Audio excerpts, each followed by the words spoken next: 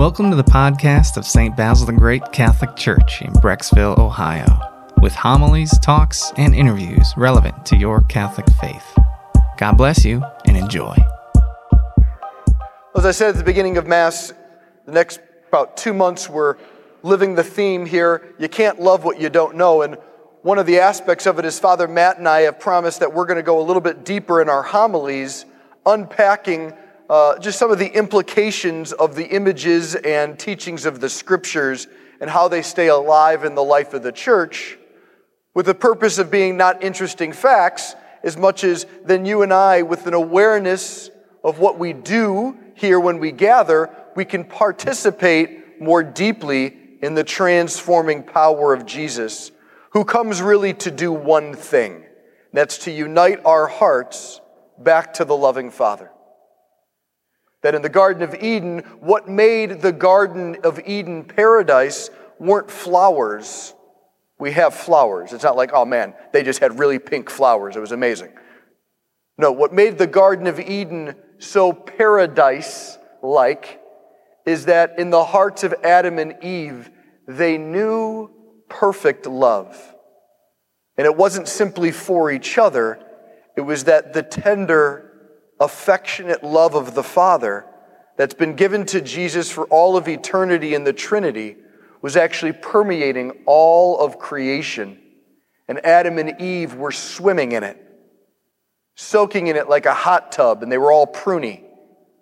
That's what made it paradise. That's what also then enables Jesus to endure such mockery, criticisms. It's what allowed Jesus to be a man of deep joy and peace, a man who could pray deeply and enjoy people immensely, a man whose ego didn't have an ego. He wasn't fragile, he wasn't wounded. He could easily forgive people because sharing in the love of the Father, he knew how weak and small we were. And he knew what we really needed was God's love coming to us by name, that would heal, restore, and set us free to be the men and women we're craving to become. So, let's enter into a little bit today. It's the Feast of the Baptism of the Lord. I want you to imagine there's John the Baptist is out in the wilderness, the desert, right? Got camel skin type of jacket, if you will, on, or sweater. He's got a beard, and he's been eating locusts and honey, which means little like locust feet are still sticking in his beard and honey's dripping down. He doesn't have a mirror in the morning to groom himself. He doesn't have a barber that, I know a guy, he'll make your beard look nice. He didn't have that, right? He's a wild man. And all of this is to suggest to us he doesn't conform with a few miles away the life of the city. He's something different and strange because the pattern of the city was patterned on your identity and value is based on who you know, what you can do. Your identity and value is based on your efforts in the city. In the wilderness, none of that matters. In the wilderness, what matters is this strange man being the voice of God in the world. And he didn't say the most comforting of things at first. He said, repent, you sinners. And people were going out over and over to him. They were leaving the city and coming to John the Baptist, this strange man. And so there's a line of men and women right by the Jordan, and they're just lined up. Right? Why? Because even in the life of the city, when we're all wearing the masks, when we're all pretending we're fine, when we all think, I'm good, how are you? You good? Good. All right, we're all good. Deep inside, we feel the insecurity of, am I lovable? Am I enough? Are the mistakes I've done in my past like a scarlet letter on my clothing that I have to hide so no one sees them? Am I still being punished? Does God actually see, know, and love me? Would that even matter? Yeah, I trust in God, but just in case, I got all these other safety measures. So if God doesn't come through, I can still get by, i.e., I don't really trust him yet. All of that insecurity and fear plagues all of us. And so these men and women, when they heard John the Baptist was baptizing people, what they heard was there was hope and meaning for that part of our hearts. We could go somewhere with it, and we didn't have to pretend we were fine. We knew how small we really felt, that we still feel like fifth graders at times, whether you're 90, 38, or 19. There's moments where you're just craving and longing for attention and love. That's in every one of us still. And so they all line up to meet John the Baptist and to be baptized in the water of the Jordan because it was a preparatory bath. You were told that this would prepare you for the coming Christ who would set things right. And so there's this long line of men and women, 100 of them, and in this line of people saying, I need God so desperately, is Jesus. Jesus steps into the line. He doesn't hover over the line, like levitating. He's not somewhere else. He doesn't have like a backstage pass where he's like, well, yeah, you sinners should wait. You need it. I'm going to go right up front. No, he's just right in the line, number 28, let's say. Didn't even notice him. Why? Because he knows what it's like to have a human heart. To be like us in all things, it says in the book of Hebrews, means Jesus says, I know what it's like to have a heart totally desperate for love, life, healing, power, encouragement. What you're looking for is the Father. So Jesus can stand in this line of men and women and say, I know what it's like to have desperate longings. The only difference, Jesus says, is I've always looked to the Father for fulfillment. But I have the same desires. It's just that all of us as sinners, we've gone to other people and things to fill it. And it numbs it and makes us full of regret, but doesn't satisfy.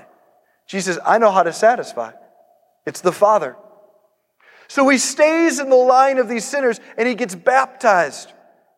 Coming out of the baptismal waters, they're all praying together. It says everyone who was baptized was praying, and Jesus was there too, praying. They're all just praying together.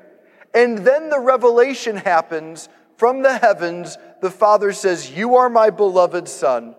With you I'm well pleased. Can you imagine how shocking that would be? Wait, this guy next to me? That guy's the one. He's just like us. He's the Son. He's the only begotten divine one, co-creator of the world, the one who decided the stars should look the way they do. This guy, he just got water like I did. It's because God is not scandalized or offended by our sins. He sees them as the very reason why we need kindness, why we need healing. And so the message here is that God pours His life-giving love in your life and mine, not when things are awesome, but when things are broken. Not when we feel secure and well-maintained and I got a competent plan and a good schedule this week, I'm ready for a good week. Not in those moments, but when we feel desperate. Am I good? Do you love me? I was just talking to a married guy this week, and he said early on in their marriage, he was so insecure that every time he had a fight with his wife, he wouldn't give her the space. Like after a fight, you need a space to process before you reconcile. He wouldn't give her the space because he was afraid she was going to go pack her bags and leave. Right? Because he was imperfect and he was afraid he was going to be abandoned in his imperfections. Those are the places in us where Jesus just says, I'm right next to you. I'm right here. So what does this look like for us in the 21st century? Well, if you notice, at every single Mass, we never begin a Mass, or hardly ever, I should say, without what's called the penitential rite. That's at the beginning where we either say the Confiteor, I confess to Almighty God, or we say the Lord have mercies, the Kyries. Which is very odd, right? Because the narrative of the world about church people is we think we're fine and we're judgmental. Kind of like the basic criticism of church people. You guys think you're better than me and you're just judging me. It's like, well, did you know every time we get together, the first thing we do is ask for mercy and forgiveness from God? Like, we sing a song to unite us, to praise God, so we remember in our bodies and ears why we're here. And then the first thing we do is we pause to acknowledge we're broken. We need healing. We need help. We don't do that to get God's love, as if we beat ourselves up enough, then God will love us. We do it because we know He already loves us. And so with great freedom, we don't have to be perfect. We can show Him our wounds and our brokenness and needs because we've seen in the Scriptures that He's already there. He's right there with us saying, I have mercy. I'm here to heal you. The only thing He can't do is save someone who doesn't think they need saved. It's the only thing Jesus can't do. He can't heal you if you think you're fine. He can't forgive me if I don't think I need forgiveness. So we begin every Mass by saying, I need healing, I need forgiveness, I need help, please have mercy. And then that disposes us to hear what are called the love letters from the Father, the sacred Scriptures. Where we hear in the first reading today, God saying, give comfort to my people. In the second reading, we hear the kindness and generous love of God has appeared. Not an idea, He's appeared. How? In Jesus. And in the gospel, we hear how that comfort and kindness embodied in Jesus is revealed right among everyone else who recognizes they need a Savior. They need help. And as we do this, we hear the Scriptures, then our hearts are meant to open to say, Lord, I do need this. And so when you come forward for the Eucharist, you know exactly in your life and in mine where you need that Eucharist to touch, where you need Him to go in your life. So that healing you in that exact place, we can go forth from here, not as like a secret little religious people. Oh, I did my religious thing, I can check the conscience box, I don't feel guilty. No, we can go forth from here now with great joy and peace where we don't have to have it all together. We don't have to have arrived. There's no certainly by the time I'm 30, I should be this, or by the time I'm 50, I should feel this way, or I'm 80, why am I still feeling this way? There's no arriving. It's just a constant journey. And so this began in baptism when we were initiated into relationship with the Father, and it continues at every Mass. For the big sins in our life, there's the confessional to wash us and encourage us. The Eucharist is there to strengthen us. Praying daily with Scriptures warms and disposes us. Our acts of kindness and charity shares it with others. And we begin over time to make the world humbler, but also more human and more Christian. This is the great gift of a God who loves sinners. So I want to end with this little story. There was a gentleman I got to know a little bit in one of my assignments. He was in his late 70s. He was a successful businessman. At this point in his life, he had sold off his business and retired, and him and his wife had a wonderful life together. And he's a good man. Mass every Sunday, never miss a Mass. Helped out around the church, fish fries, things like this. Good guy. And in his retirement, he decided, he was going to start praying more because he had time. And of course, that was his big plan. And then he didn't. And so he started to feel guilty. And then, we started talking about that and things like this. But one of the things he was praying one time, he said, he started remembering how early on in his life, he just felt so insecure. He really never felt growing up like his mom and dad delighted in him and had time for him. And so there's always this part of his heart where he felt a question mark. Am I good? Am I enough? He felt weak and little. And what he said he realized later on in life looking back was his whole company he started was so that he never had to feel that way again. He was in charge of the company. Every room he went into, he was the man. He didn't have to wait on anyone. He didn't have to depend on anyone. He was in charge.